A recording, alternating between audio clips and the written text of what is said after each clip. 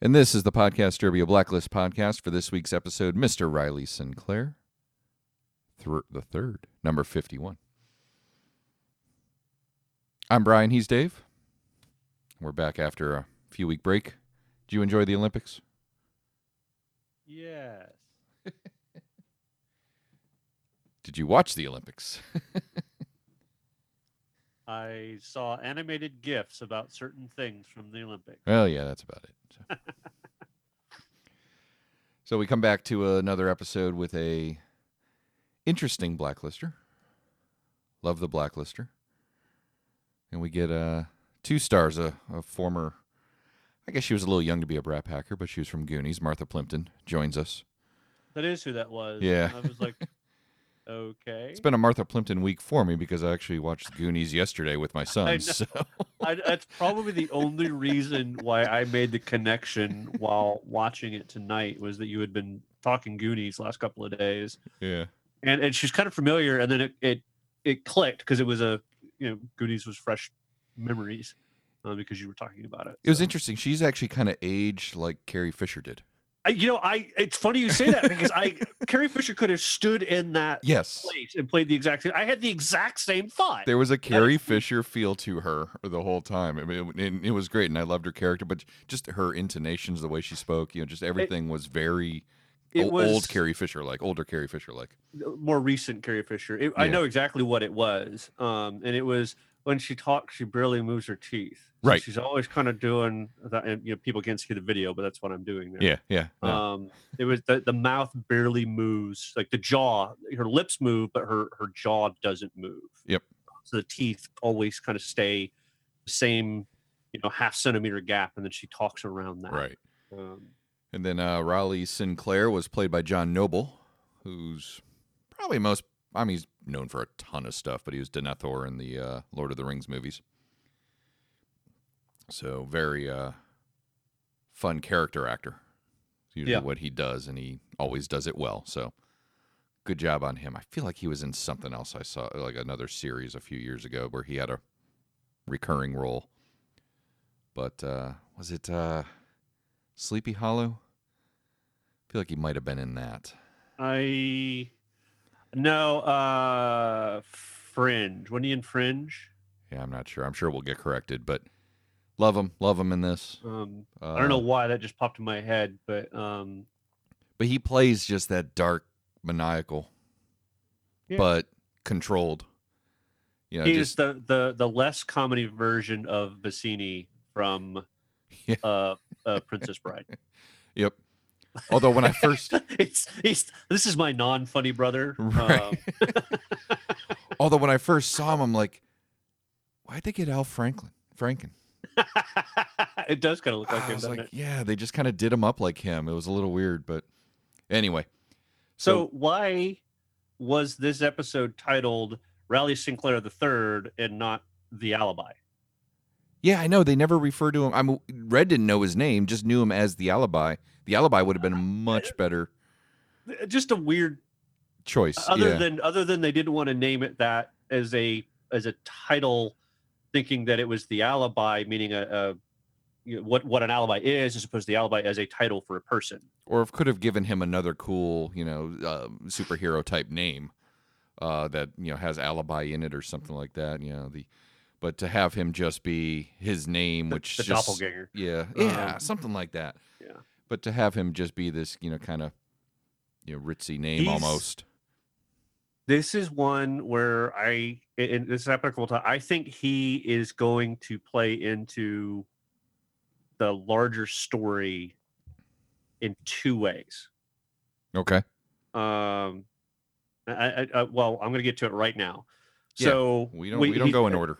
The Red is basically already intoned that he has something that he wants to do that has the alibi skill set. So someone, Red has to be in London and Los Angeles at the same time. Whatever. It wasn't 2 random cities, right? So right.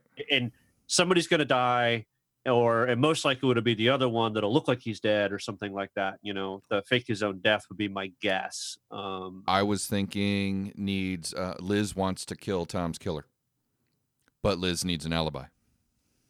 Ooh, that's even better. That's probably more realistic. I put way too much thought on it. But yeah, Red said, I have watched your work for a long time. Yeah. Katarina, maybe? Yep. I was thinking, I wrote that down too. Yep. Who else is dead that isn't really dead? Because Red was really interested in getting this guy and getting him and protecting him. Needs him for something. It wasn't as simple as this list that he handed over to the FBI, which is what he made it sound like, trying to throw a little misdirection to us as the viewer. It's like, oh, all he wanted him to be alive for is so that he can give Cahill a nice burial. But that wasn't. That's really not it. He did want to do that too. He did.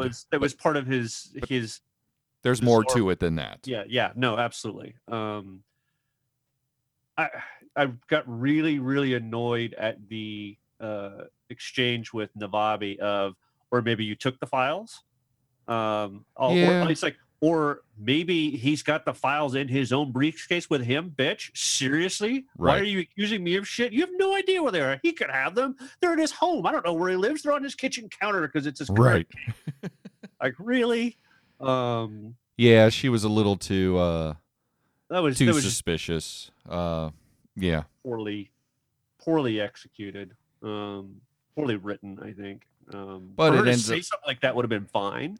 Yeah. Like it should have been like he should have been like, seriously. For her to be suspicious is I'm okay with. It wasn't that. It was more him going, those things could be anywhere. Right. He could drop them on, the subway this morning. Mm-hmm. Any number of as opposed to doing that double talk stuff that he does of well, you just have to look harder or whatever it was he said. I don't know. He could have played it off differently as well. Yeah, he played along almost and really didn't have to.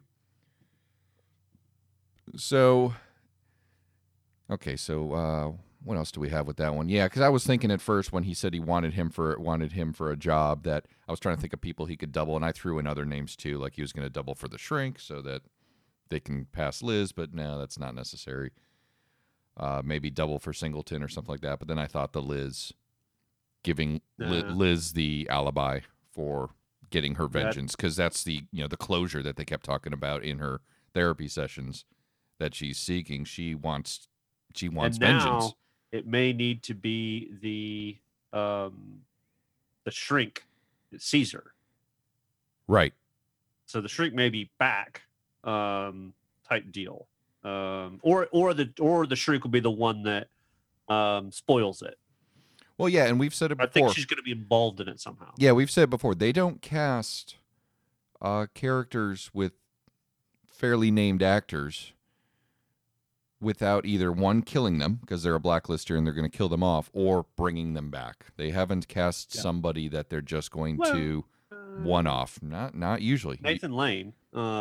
But he could come back. He's in a position to come back. That's what I mean. So I mean, you could have cast anybody to play that Shrink if it was just going to be a one-off role. You cast her for a reason. Yeah. And you're going to use her again. So, and I was kind of okay with her. I liked it. But one of the first thing I wrote down when it went to her is I'm like, okay, they're sending her to a Shrink, which I get, but there's always she's an FBI profiler. At the end of the day, she's a psychologist too. Yeah, I wrote that down. Yeah. I just wrote down profiler, and then they ended up bringing it up, which I thought was okay, that they've at least addressed that. Right. Because Liz knows exactly the questions you're asking and knows what answers you're looking for. I mean, I was a psychology major. And when I take, I remember the class where we learned about how all those various little personality tests are created. And so whenever I take some of these tests or I do a job interview and they have you do some of those tests, I know the answer they're looking for. And I'm not saying I'm smart like that. I mean, a lot of people know that. You figure out a lot of times when your employer hands out surveys, you know what your employer wants to hear. So you just answer, usually just to make them happy. She knows exactly what these questions are, knows exactly how to answer them. So it's really going to come down to they never said her name, this psychiatrist. Dr. She was in the credits. I didn't. Fulton. Dr. Fulton. Fulton. Okay. Yeah. They. but she obviously knows this as well. So and Red, it was interesting that Red actually had to give her what is the obvious advice that you need to push her. I liked that exchange in the car. Yeah, you need to push her to a breaking point. I liked that exchange for a couple of reasons. I was a little afraid of Red right there. Yeah. This was Papa Bear protecting his cub. Oh yeah, big time. Like this is one of those moments where I'm like, well, maybe he is the father. Well, this is I don't know, but he is protective as if, whether or not he really is. He is, he sees it as that. But as a daddy figure, this was very protective. But also could be misdirection. Again, it's misdirection for us if he really isn't. What I liked about that scene too was just the execution of the scene, because the camera's focused on the two of them the whole time. But you hear Liz keep trying to cut in and talk and say her piece in the background, and nobody's listening to her. Oh yeah, and it was the adults are talking, right? And what's interesting though, as the psychiatrist who's trying to evaluate her, what Liz is saying is important right here. This is what she wanted. She wanted the two of them so she could see the interaction, see how it works, and she either ignored it intentionally or was kind of half listening and picked up on some of it. We don't know, but it was a well played scene. Yeah, I like that one. No, that was a good scene. But so how did the profiler know about Reddington? Yeah, interesting. Seriously, unless she is assigned to the post office, like if you remember the old TV show Bones, they had an on staff. The kid, I can't remember his name was. They always made fun of him because he was so young. Right. They had an on-staff shrink for whenever one of them whenever he had to shoot somebody or whatever, they had to go talk to him. Right. I loved him. He was a fun character, Smalls or something. I can't remember his name was. He's the tallest one in the show. So yeah. But unless she's embedded with the post office, it's not likely that she would have that knowledge of. I mean, yes, there's the I can't talk about it, because of the confidentiality, security clearance or confidentiality. But part of the way a security clearance works is you don't tell people that don't need to know, even if they have the clearance to know. You still don't tell them unless they actually need to know. There was no reason for her to need to know about Reddington to allow Liz back in. And she knew an awful lot about Liz going back to day one. Yeah. So that doesn't. But she referenced a lot of things from other eepisodes. So there was kind of like a little Liz's file somewhere, right? And she's going to do her homework. Well, that's what I mean, though. If because I mean, do they? What is it? Who ordered this? You need to pass a psych profile to let you back on the force here. Who ordered this? Because I honestly, I believe that'd be SOP. I mean, standard operating procedure. You take a traumatic event in your life. You've lost a loved one during said event. You yourself were hospitalized and in a coma. You've also disappeared for 10 months. Mm-hmm. Before we let you back on, you need to. But it's television government. They could have just put her back on. They could have just written her back in. There's a reason. There is a reason we are seeing. Right, because this doesn't need to be there unless there's a reason for it. It doesn't need to be there just so that Liz can have her comeuppance on her. Going to lead somewhere. It matters, yeah, and that's why I say she's not done. The psychiatrist. We'll see Dr. Fulton again. Dr. Fulton, yeah. One of the other things that it bugged me was Liz referred to herself as a cop. Mm-hmm. Mm-hmm. And Yep. FBI agents will refer to themselves as agents. Yes, they are a law enforcement officer, but they do not refer to themselves as being. And please, if we have listeners out there that are FBI or know about this, you identify with what you are. Yeah. And typically, only police officers refer to themselves as a cop.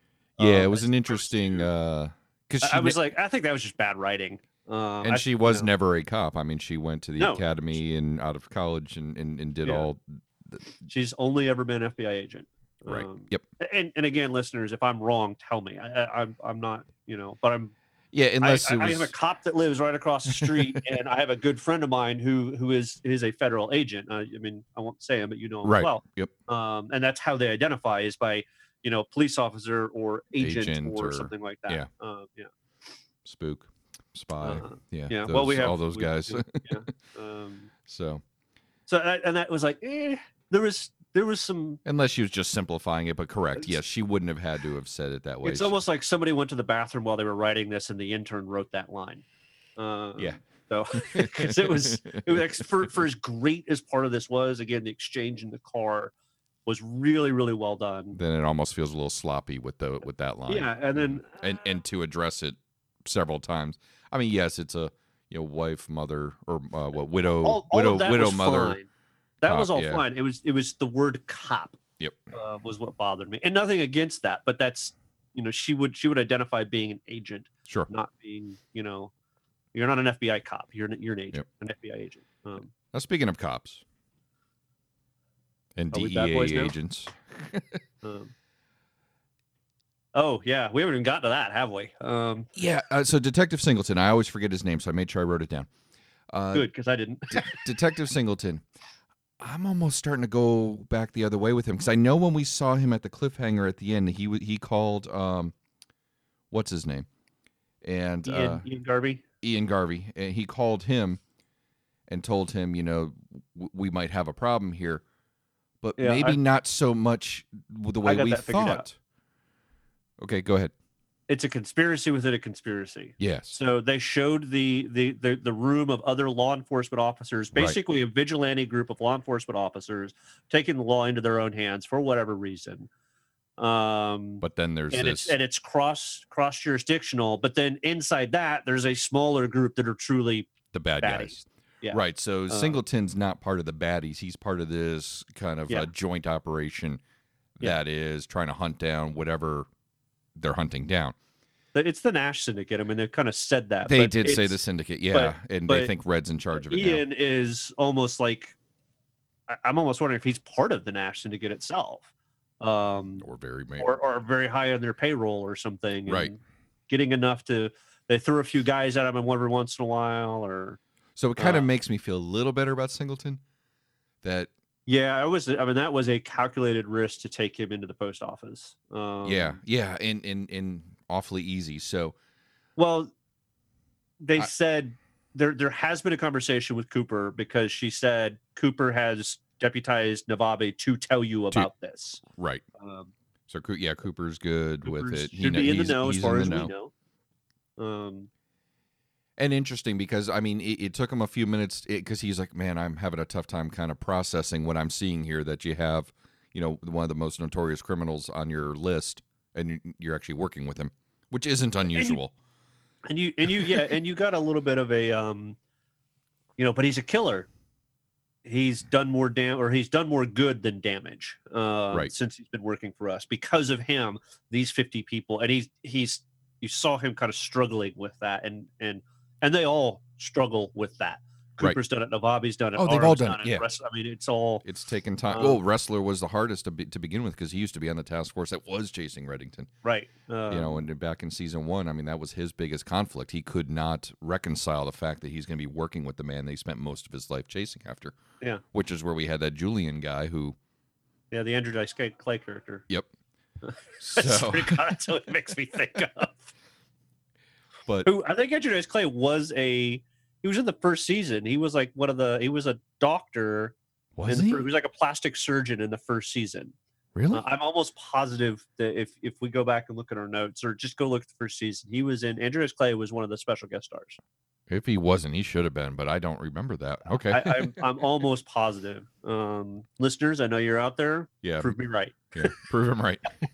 On this one, well, I mean, you can prove me right or wrong, whatever, but I'm almost positive that there'd be like, well, it wasn't season 1. It was actually season 2. Yeah, it sounds like something they would do, though, is cast him to do that, because they've certainly casted some random people and kind of brought them back into the fold of acting and in this show. So certainly good.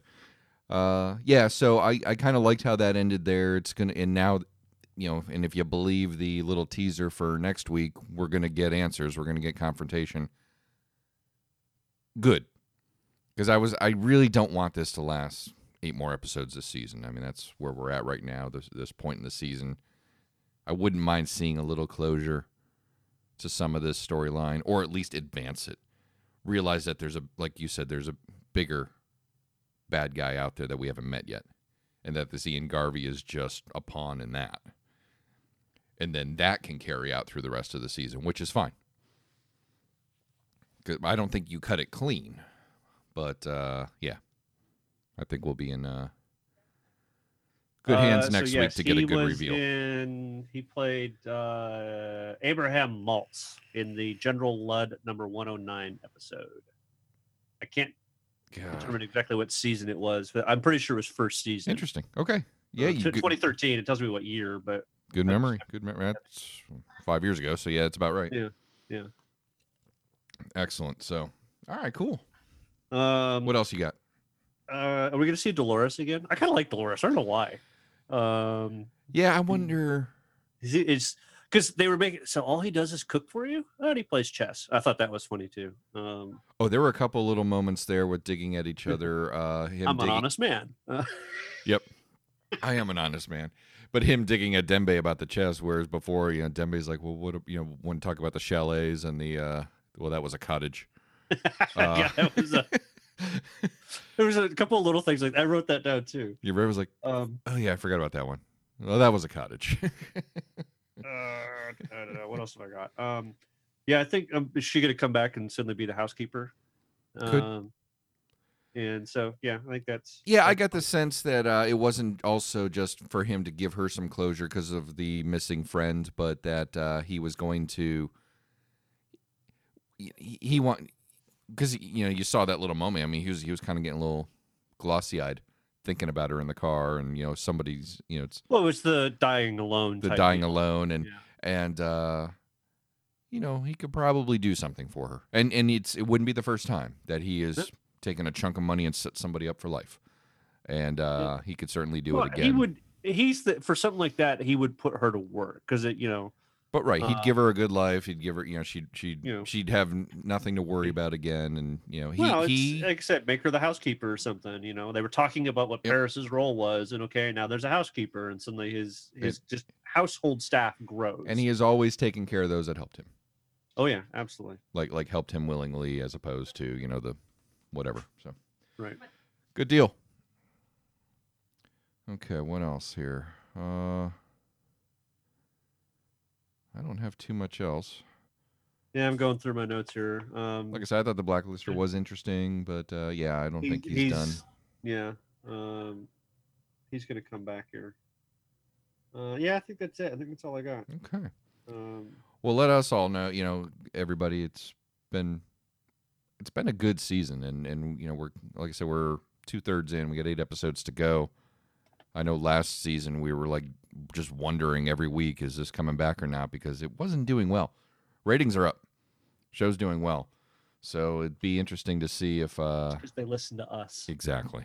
But are they going to renew? So like last year, I mean, they waited right till the end of the season before they decided to renew. They'll probably do something similar again, but this show's doing well enough. I think it's earned another season.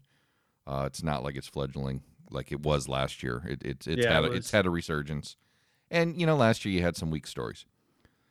Your arc was okay, but your weekly shows were kind of disappointing, and we saw that with our listeners' feedback. A lot of people were disappointed in last season's episodes. So let us know what you think about these. I mean, this one I thought was really good, compelling characters, and an arc that's looks like it's going to move forward next week, which is good because that gives us more to talk about. So you can participate in the show. You can email us at blacklist@podcastderby.com. You can also check us out on Facebook or Twitter at Podcastderbia. Let us know what you think there. Apple Podcast reviews. Those are always appreciated. I haven't had one in like 3-4 years, so I know I've talked about it before, but give us one. Even just go click the stars. Give us some stars. There's only 2 Blacklist podcasts, so keep us right there with that other one. The other one's the NBC one, isn't it? Yeah, I don't know what it is. They got money behind it. They have guests on that are like writers on the show and all that, and it's like the actual NBC. I don't know. They're part of some podcast network. I mean, they do fine show, but they talk for like 2 hours. I don't know what the hell you can talk about for 2 hours. We just on a 1-hour show. Yeah. Well, yeah. So, but hey, we appreciate everybody that listens to this show. We talk about it all the time. We're just amazed at the feedback. So that's going to do it for this week. I'm Brian. He's Dave, and we'll see you next time. Good night, everybody.